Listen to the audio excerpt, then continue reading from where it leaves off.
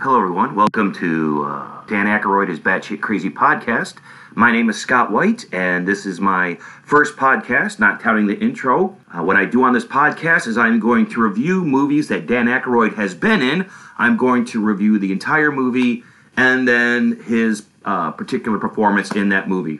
And I started off with a doozy.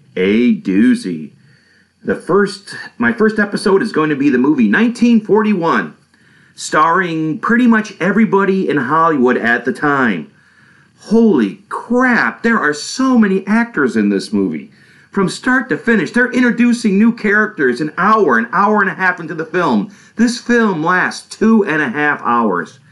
And I'm not going to lie, people, it was a bit of a struggle to get through. I actually had to stop one time and watch something else because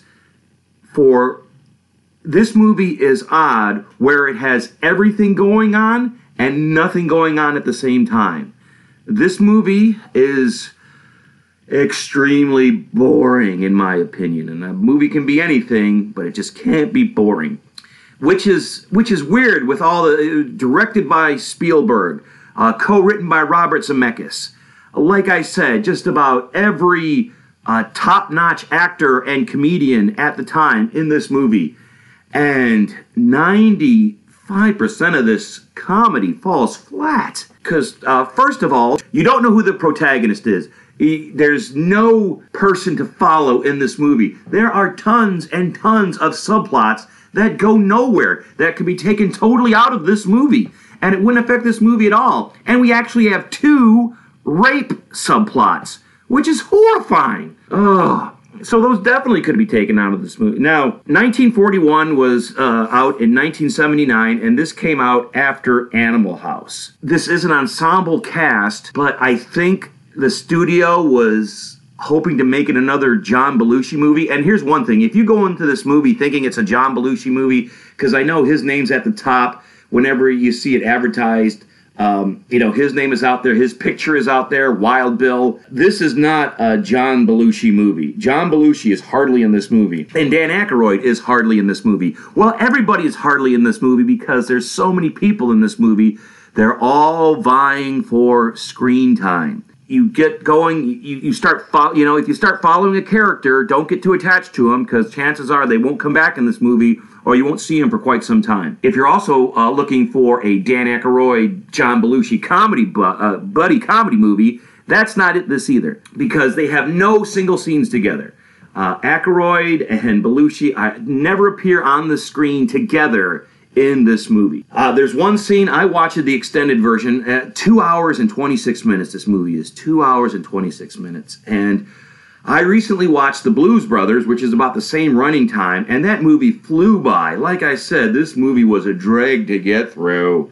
I don't know how this got made. I don't editor. Ugh. Anyway, I digress.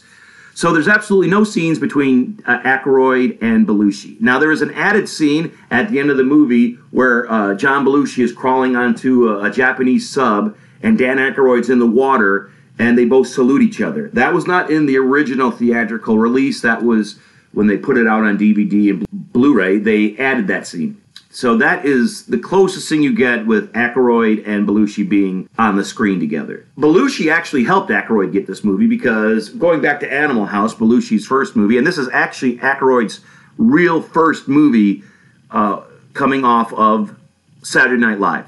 So it was this and then The Blues Brothers. They originally wanted Aykroyd to be D-Day in Animal House.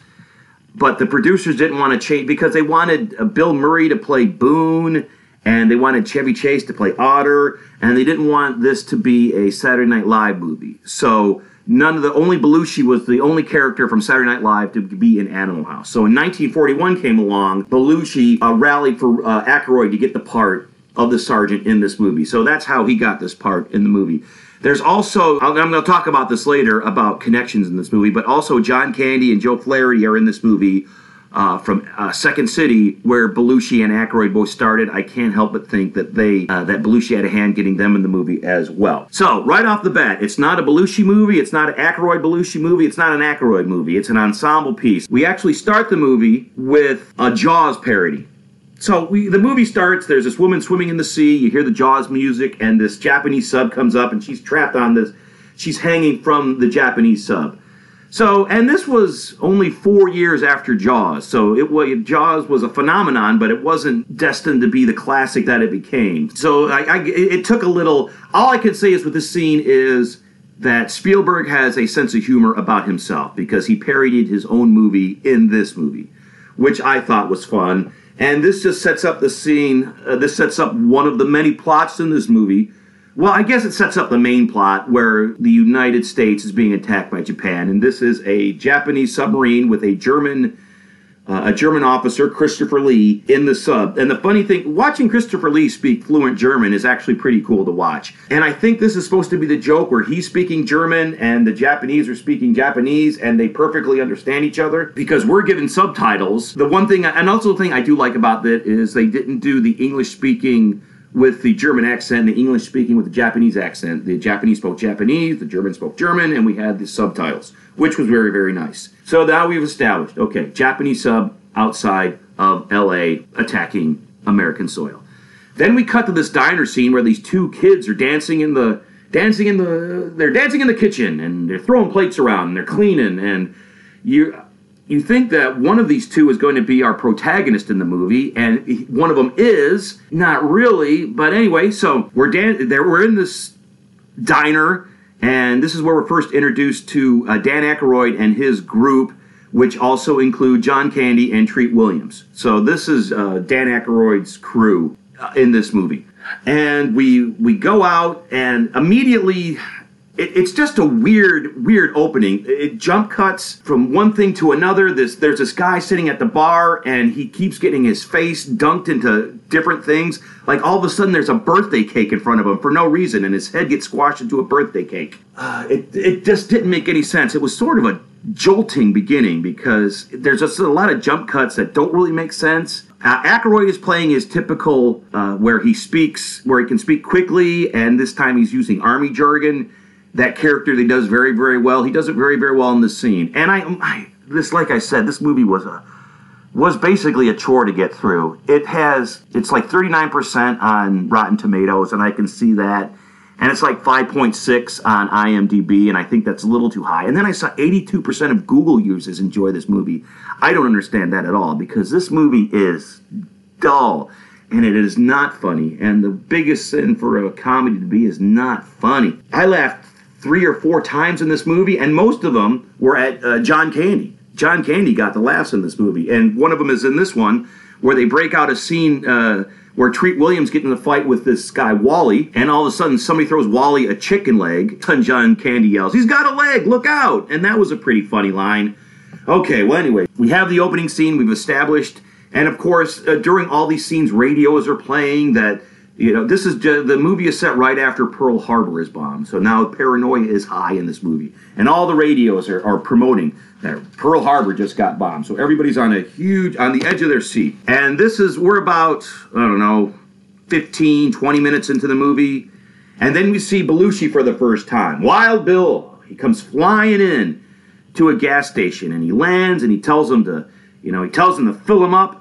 And he just comes in, and this character that Belushi is playing is almost identical to Blutowski in Animal House. So he immediately comes into this store while his plane's getting filled up, and he starts stuffing his pockets full of canned soup. The comparisons between this and Animal House are you can't miss it. And he shoots the radio, and then his plane takes off for no reason, and he has to chase it down the road.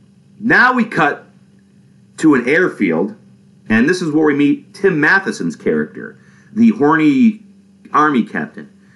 And I'm going to be introducing a lot of characters in this movie, people, because this movie is just way too many characters. Subplots could just be... This movie could have gotten it down to an hour and a half, hour 45, hour and a half. In the DVD, they added scenes. They could have taken these scenes out and taken more out and gotten this down to a tight... I think it had to be Spielbergian ego just to think that it can make a movie this long. Anyway, I'm digressing. So now we cut to an airfield, and we see Tim Matheson having sex with a reporter, a female reporter in the car. And I want to say, one thing I want to say before I get into this is the movie looks great. The costumes look great. The cars look great. It is a wonderfully shot movie. It is a wonderful looking movie. All that they put into it. It looks great. Unfortunately, what's in the movie is not great. Anyway, everything looks great in the movie. Everything is shot well, and it got Academy Awards for cinematography and sound and all that, and it probably, not awards, but nominated. And it deserved that, because, like I said, it looked good, the movie looked good, sounded good. So, once again, we're introduced to Tim Matheson's character. We see him having sex with this female reporter, and it's interrupted because he is the general aide, and the general shows up. And the general, Robert Stack, the general shows up with his secretary, Nancy Allen, and Tim Matheson sees Nancy Allen and he recognizes her, he wants to have sex with her immediately because that's all his character wants with women is sex, so he sees her. And Nancy Allen's thing in this movie is like she loves planes. If you get her into a plane, she'll drop her panties, and that is that.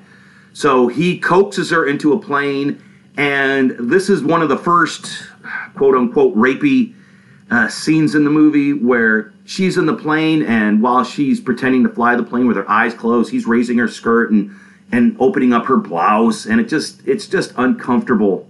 It's just uncomfortable watching because she's kind of into it, but then again, she kind of doesn't know what's going on because she's caught up in anything. Anyway, he's using a weakness against her to get sex, which is wrong. Well, he doesn't get sex. And one thing here in this movie is all the jokes are telegraphed. You can see the jokes coming a mile away. So when they happen, they're not funny to begin with, but when they finally happen, they're not funny because you saw it coming. And because they're having, they're quote unquote, he's trying to have sex with her in the plane, and the bomb bay doors open, and we see this bomb. And her hand keeps hovering over the bombs, over the switch that drops the bombs. And while she's doing this, Robert Stack is making a speech how there'll be no bombs in California. So eventually what's going to happen is that lever's going to get hit and that bomb's going to go off in the airfield where he's making the speech. And that's exactly what happens. It is anticlimactic because we all saw the joke coming. We cut to Wally, who was, I don't know the actor's name, but Wally was one of the dark-haired kid. I don't know why I'm telling. There was a dark-haired kid and a blonde-haired kid at the beginning of the movie, and you think one of these is our protagonist. One of them is our sort of protagonist, Wally, the brown-haired kid. So now we're following Wally, and he's going after his girl. His girl is the daughter of Ned Beatty. So now we're introduced to Ned Beatty and Lauren Gray. Two more characters. Well, these are characters, and we're introduced to tons of characters. So we're introduced to Ned Beatty. We're introduced to Lauren Gray. We're introduced to Wally's girlfriend, and we're introduced to Wally's girlfriend's best friend. So there's 4 more characters that we're introduced to. Because Wally's girlfriend and Wally's girlfriend's friend are now part of the USO, and they are there to entertain and to dance with Army men. So now Wally is mad because Wally's not in the Army, so his girlfriend has to dance at the USO with Army men, and he's not an Army man, so he's jealous that she may run off with an Army man. And while all this is gone, Wally stole his girlfriend's father's car, stole Ned Beatty's car. Now Ned Beatty is out to get Wally. So he has to, so her girlfriend, this is all very convoluted. I know it sounds, and it doesn't need to be in the plot. What it is Wally has a girlfriend whose dad hates him. And that plot doesn't go anywhere. That's just a subplot a couple of times to get Wally hiding in a couple of places where humor does not ensue. We're at Ned Beatty's house, and all of a sudden Dan Aykroyd shows up with this giant gun. They have orders to leave this gun here because Ned Beatty's house is strategically placed somewhere, blah, blah, blah, blah. It doesn't, the thing is, it's a MacGuffin to put this gun in this place that will come back later in the movie. And once again, Dan Aykroyd is the fast-talking, technical jargon guy, and he's good in the scene. Oh, so now we cut back to the Japanese sub, and they're sending men onto the mainland to find out where they're at. They're lost. Their compass is broke, so they're lost. They disguise themselves as Christmas trees. So you see these dozen Christmas trees running around the countryside, and they happen to stumble upon a Christmas tree farm. And Slim Pickens, another character, Slim Pickens runs this farm.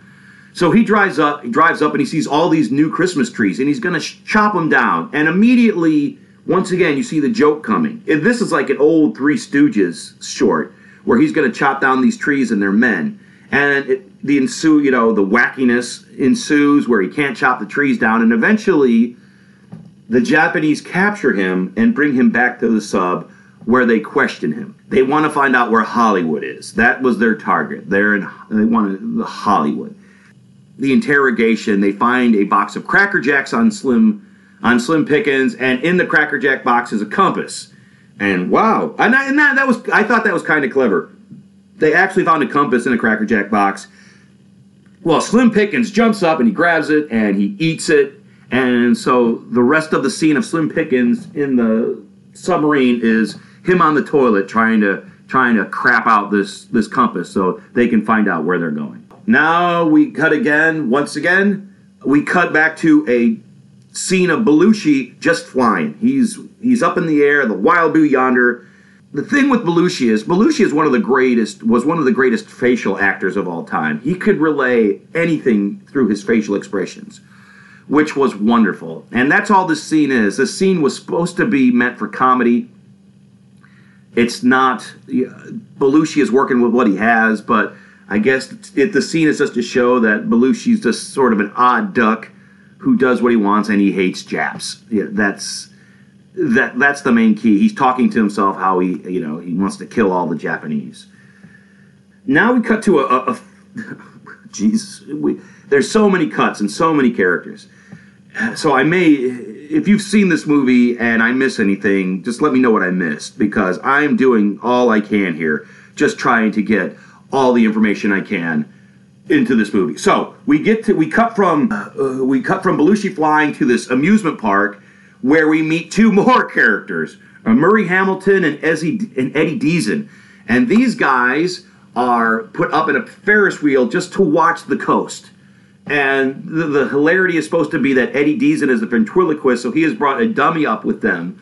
So it's Murray Hamilton, the dummy, and Eddie Deezen in this Ferris wheel. And once again, the jokes don't work, and once again, it is boring to watch. And once again, this could have been cut out completely of the movie, and it would not have affected the movie at all.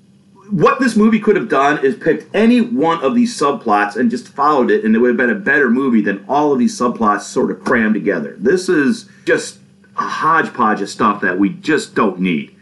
So we cut back to the sub, and Slim Pickens convinces the Japanese soldiers that he needs to be alone so he can poop out the compass. And while that's happening, he throws his boots in the toilet, so they think he's drowned in the toilet. Anyway, Slim Pickens escapes from the sub, and that's it. We're done. No more Slim Pickens in the movie. So if you were attached to that character, forget about it. He's gone. And we still have like an hour and 45 minutes left in this movie. Absolutely no reason to have Slim Pickens in this movie. But they felt that his scenes were funny enough to keep in this movie. We cut back to Robert Stack, and they're going to see Dumbo. This is a thing in the movie where Robert Stack is playing a character. He's the only person in this movie that doesn't believe in the Japanese hysteria. He's actually quite level-headed, and he actually wants the facts before he makes any decisions. And all he wants to do, basically all Robert Stack wants to do in this movie is see the movie Dumbo. That's all he wants to do. So there's a scene where he's walking into the movie and he gets a correspondent from a colonel who thinks that the Japanese are already in the country. And Tim Matheson, who is with the general, senses, okay, what I can do is he convinces Nancy Allen to go with him to visit this colonel, because this colonel will have a plane, and once again, if he can get her in the plane, they can have sex. This is all Tim Matheson's. This is his whole character arc in this movie is to have sex with Nancy Allen. That's all he wants to do. And Nancy Allen, she starts off as a strong female character where she actually punches him in the face, and it's just like, you know what, you're not going to get in my pants. Well, eventually she succumbs to that, and we'll get to that later. So a female character starts off strong, but then falls apart. Cut back to Ned Beatty's house, and his daughter is heading out to the USO. And once again, here's another joke that's telegraphed a mile away, where he has a talk with her, and he says, you know, you're going to be dealing with a lot of army men and a lot of military men, and they're going to want one thing on their mind. And basically, Ned Beatty tells his daughter, you know, have sex with all these soldiers. You see the joke coming, and it's not a funny joke. So he's basically pimping out his daughter. We cut back to barracks. I don't know where these barracks are. Honestly, there's so many cuts to so many places in this movie, people. I can't keep track. This big giant black man just comes bursting in the door, and he's part of Dan Aykroyd's crew now. He's like, I don't want to be here, but I am. And John Candy man, this is funny and racist. I hate to say that, but John Candy starts playing a big old southern, you know, like Foghorn Leghorn. Well, let me tell you something, son. And he just sort of tries to degrade. John Candy actually plays a racist in this movie, which is kind of sad to say, sad to see, but he does. So he just sort of demeans this black soldier until the black soldier just crashes through a door and starts to choke him. And so now we cut to the USO hall. And this is where a majority of the movie takes place in the USO hall from this point on until the climax of the movie. And the thing is, and once again, I kept looking at this movie, and it seemed like if you're not enjoying a movie, if you keep looking at how much time remains in the movie, and you're disappointed that, oh, there's that much time. So that's what's happening. So we're in the USO, and we see Wally. He tries to get in the USO club in his zoot suit, but he can't because the USO club is just so he just wants to go in and see his girl, but he can't get in because you can't get in because of a soldier. And once again, he runs into Treat Williams, and Treat Williams plays a total asshole in this movie. So Treat Williams and Wally get in fights through most of the movie. That's another subplot. Well, anyway, we cut back to Robert Stack watching Dumbo, and I just wanted to put this. We cut back, and it's the scene in Dumbo where his mother is chained up, and she's trying to touch and be with her son. And honestly, that little clip from Dumbo is the most touching thing in this entire movie. It's the best scene in this movie is a scene from another movie, which was, I don't know, sort of surreal. I just wanted to throw it in. Yeah, the best thing in this is the fact that Dumbo was the best thing in this movie. So then we cut back to the USO hall. And Wally gets the big idea. What I'll do is I will switch uniforms with a sailor. This drunk sailor is getting thrown out, and what he does is, and this is quite stupid, so the sailor is getting thrown out by an MP. And instead of waiting for the MP to throw the drunk soldier out and switch uniforms with the drunk soldier, he knocks out the MP and takes his uniform, which is just adding an extra step and an extra step of danger. Now Wally has on the MP uniform, and he walks into the USO club. Now, during all this time in the USO club, Treat Williams is after Wally's girlfriend, and this is another. So Treat Williams is hell-bent on having sex with Wally's girlfriend. This is another underlining rape subplot in this movie, which is uncomfortable. Wally busts in, and he steals his girlfriend back, and he starts dancing with him, and now we have this huge dance number in the middle of this movie. In the middle of this comedy, there's this huge dance number in the USO, and this goes on. I don't know if this dance number is welcome or not, because up to this point, it's been boring and no laughs. So at least this is something interesting to look at, the dance number. It goes on and on and on. And we find out that Wally is a civilian in army clothes, and then a fight scene breaks out. So we have a dance scene followed by a fight scene. So this is a huge chunk of the movie. It's just a dance scene followed by a fight scene in the US. So, and it's all irrelevant for the most part. It's not needed. And you don't need it for padding either, because the movie's 2.5 hours long as it is.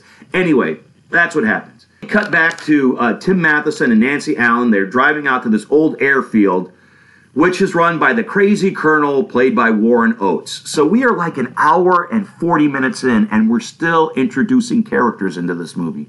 Characters that we don't need. And I can't believe that Tim Matheson is going through this whole rigmarole just to get laid.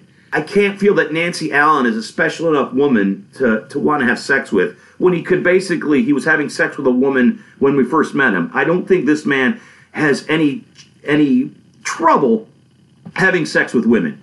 And the thing is, how I compared Belushi's character, his Animal House character, this character, once again, this is basically Otter from Animal House. He's just playing Otter from Animal House in a different movie, where he's just a horn dog and he's just out to bed any woman that he sees. We cut back, he lands at Warren Oates, and Warren Oates has one plane, and he decides, well, I'm going to risk my life and fly this plane even though I'm not qualified, just so I can have sex with this woman up in this plane. And as soon as they take off, John Belushi lands in the same place, and he just comes up and he just starts yelling.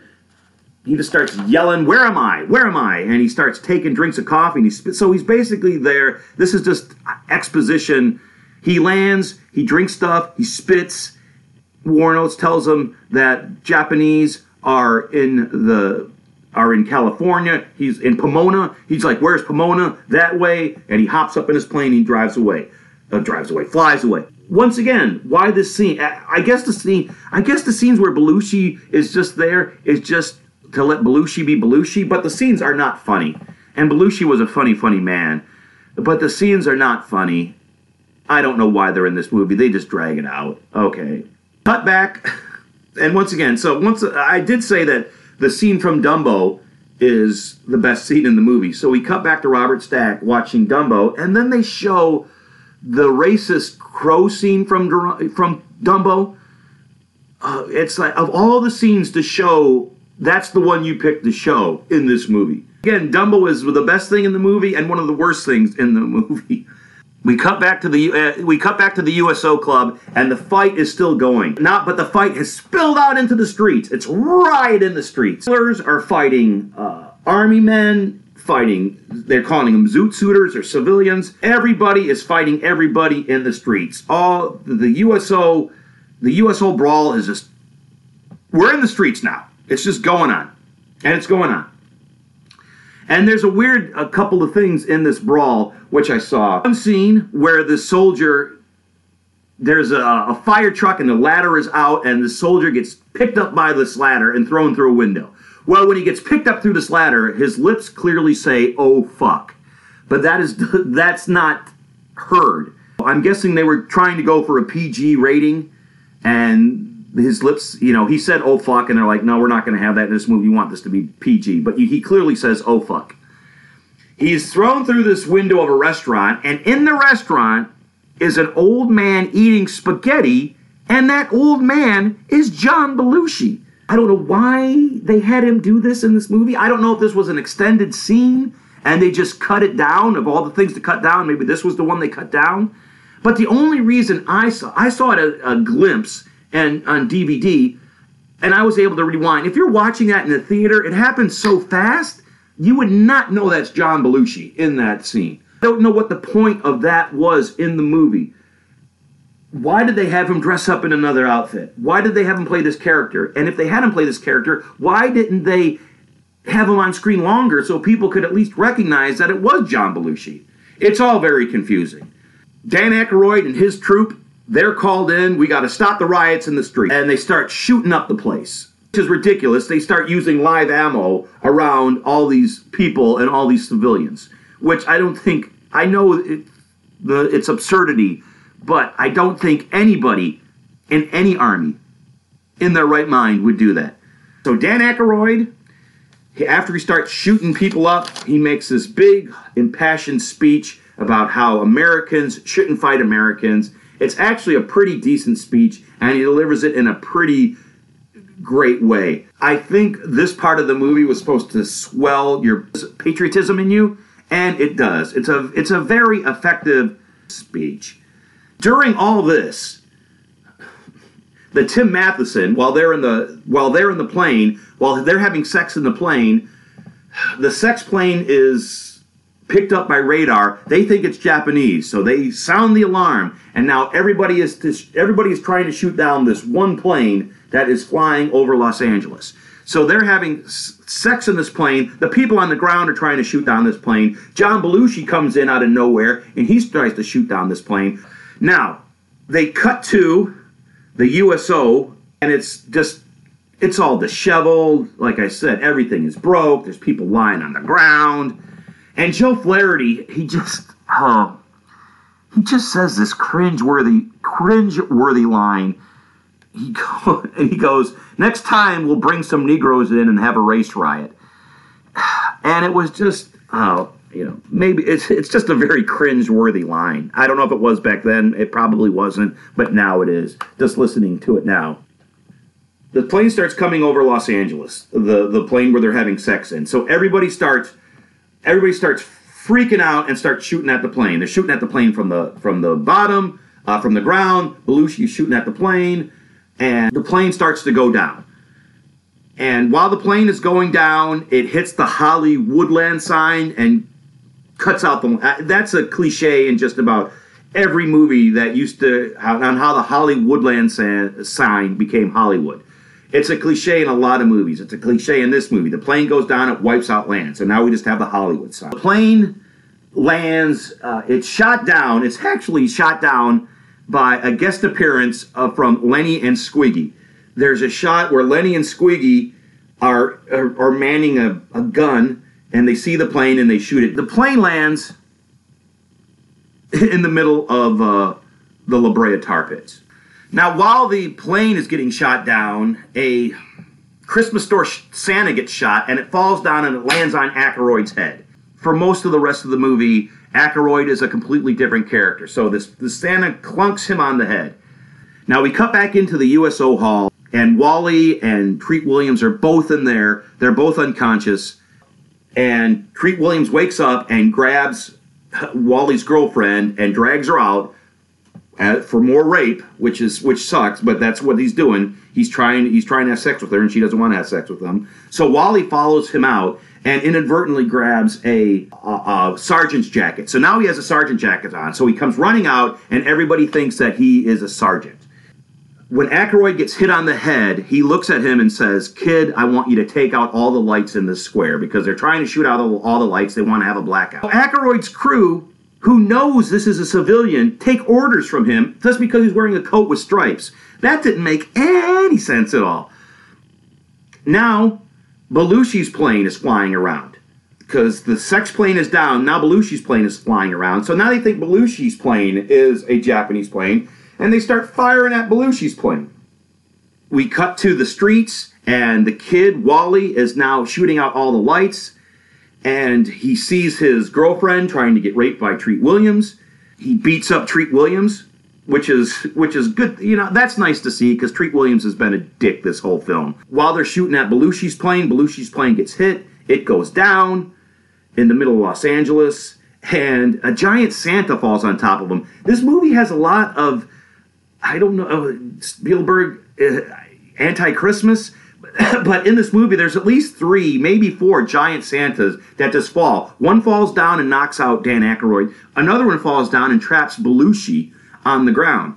So Wally runs up to Belushi, and Belushi says, "Kid, there's a sub out there, a Japanese sub, you got to go get it." And then we realize, well, okay, that sub is by his girlfriend's parents' house. We got to go out there and save him. Kid Wally jumps on the tank, which he is now in charge of, and he starts driving it to the ocean.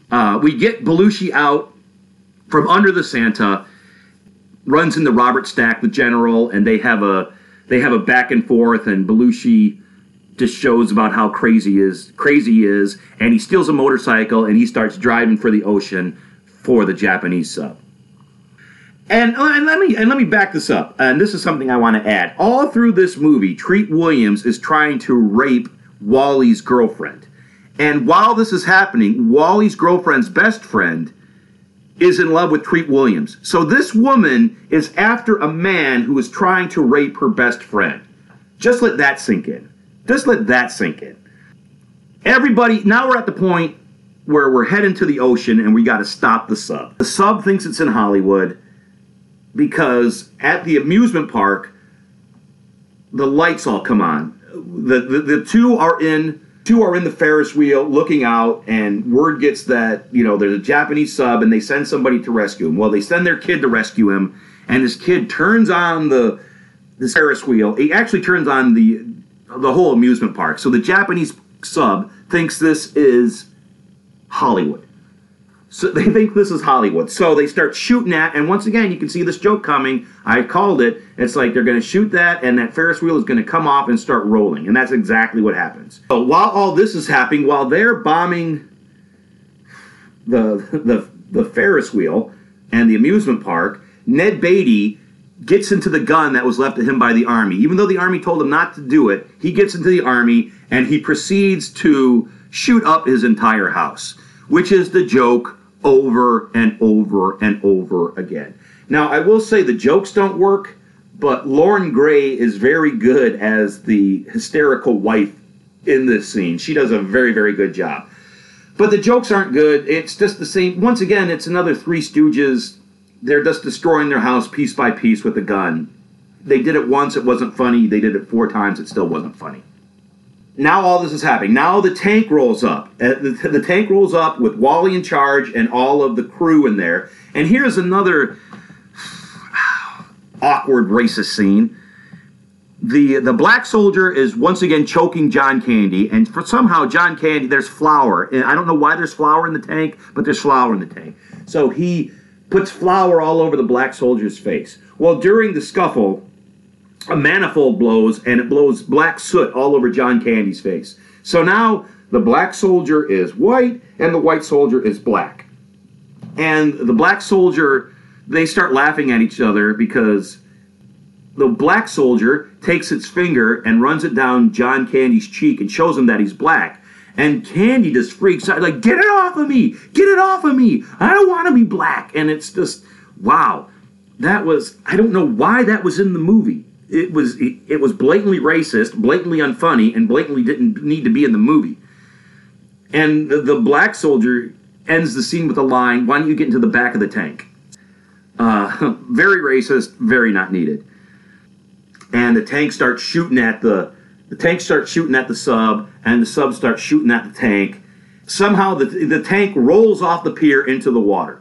Now, while this is happening, Belushi, who has stolen the motorcycle, just runs right up, and he drives into the ocean, and he starts swimming towards the submarine. Everybody is in the water. The guys from the Ferris wheel are in the water. The guys from the tank are in the water. John Belushi's in the water. All these people are in the water while the sub is starting to submerge. John Belushi, he swims, he gets aboard the sub, and this is the only, like I said, the only time Aykroyd and Belushi ever acknowledged that they are together in this movie. And they weren't in the same scene. This was added later, as I said. Belushi climbs up on the sub, he shoots a salute to Aykroyd. Aykroyd, who is in the water, shoots a salute back. And that's it. Belushi gets into the submarine, and they all pull their guns on him, and he tells them to take him to Japan. That's it. So we're done with Belushi. So we cut to the next day, and everybody is just out front of the home, Ned Beatty's home, in the front yard. The soldiers are out there. His kids are out there. Wally is out there. The general shows up. Robert Stack General, he shows up, and Dan Aykroyd basically explains what happened. He explains what we just saw to the general, and Ned Beatty makes an impassioned speech about how he's not going to let the Japanese ruin his Christmas, and I'm gonna nail this Christmas wreath onto the front door of my house. And once again, you can say something's going to happen. He's going to hit that nail, and the whole house is going to collapse. Which is it? He hits that nail, the whole house collapses. It slides into the sea, and that's basically the end of the movie. The end of the movie, and I am speechless. What did I think of 1941? Man, this thing was boring.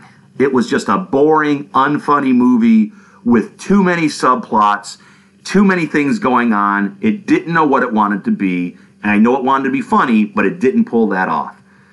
It was hard to watch. And would I suggest watching 1941? The only way I would suggest watching 1941 is because of John Belushi. He made so few films that just to see him in something that's nice, that's nostalgic, but it's not worth the movie. For the Dan Aykroyd portion of the podcast, the Dan Aykroyd portion of the Dan Aykroyd is Batshit Crazy podcast, I'm going to grade Dan Aykroyd's performance in 1941. And Dan Aykroyd's performance in 1941 is solid. It's a 2.5 hour movie. He's maybe on screen 30 minutes out of the 2.5 hours, but when he is on screen, he plays that character great. The straight talking, the fast talking, military jargon sergeant, he plays it to a T. He plays it great. And then when he gets bonked on the head, he becomes a totally different character for the last part of his performance, where he's just flighty and he's just saying things at random. At one time he puts a pantyhose over his head with 2 orange and he says, I'm a bug. It wasn't funny, but it was such a departure from the character that he was playing. So he played both a very intelligent, very straight-laced, a very incoherent. He played them both very well. The movie isn't solid, but what he did was solid in this movie. I wanted to touch on a few things. This movie there's a lot of connections in this movie, which I noticed. So I want to hit on those before the end of the podcast. So the movie stars Belushi and Aykroyd. They are well known for being on Saturday Night Live together, and of course doing the Blues Brothers and Neighbors together. So they are known as a pair. They were known as a pair at that time. Now, another connection is John Landis makes a cameo appearance in this movie, and John Landis directs them both in The Blues Brothers, which had a cameo by Steven Spielberg, who directed in 1941. You see where I'm going here? Now, there was also John Candy and Joe Flaherty were in this movie, both members of Second City, both members of SCTV. John Candy and Joe Flaherty were also in Second City with Dan Aykroyd and John Belushi. So there's another connection there. As I said before, Lenny and Squiggy, Michael McKean and David Landru, I hope I'm saying his name correctly, they were in this movie, and Penny Marshall was in this movie. So Penny Marshall, so we had Laverne, Lenny, and Squiggy all in this movie. So there's another connection. Warren Oates is in this movie, who was in the movie Stripes with John Candy. Another connection in this movie. Of course, there was Murray Hamilton and Lauren Gray. They were both in Jaws, directed by Steven Spielberg. Another connection. 5 Degree, 8 Degree of Separation movie, where a lot of people in this movie were connected in one way or another. Which is sad, because that's basically the most interesting thing about this movie, is the connections that you can make. And if you look at the end, one of the soldiers is a very, very young, a very, very pre-facelift Mickey Rourke. So keep your eye out for him. And that's about it. So this was my first episode of Dan Aykroyd is Batshit Crazy. I hope you enjoyed it. If you have any comments for me, please leave them below. This is going to be a bare minimum podcast right now. I'm going to try to throw in some sound effects later as soon as I learn what is going on and how I can do that. But other than that, let me know what you think, and I'll see you next time. If you want to support me, this podcast, and all my other projects, please visit my Patreon page, patreon.com/Scott White. I would appreciate it.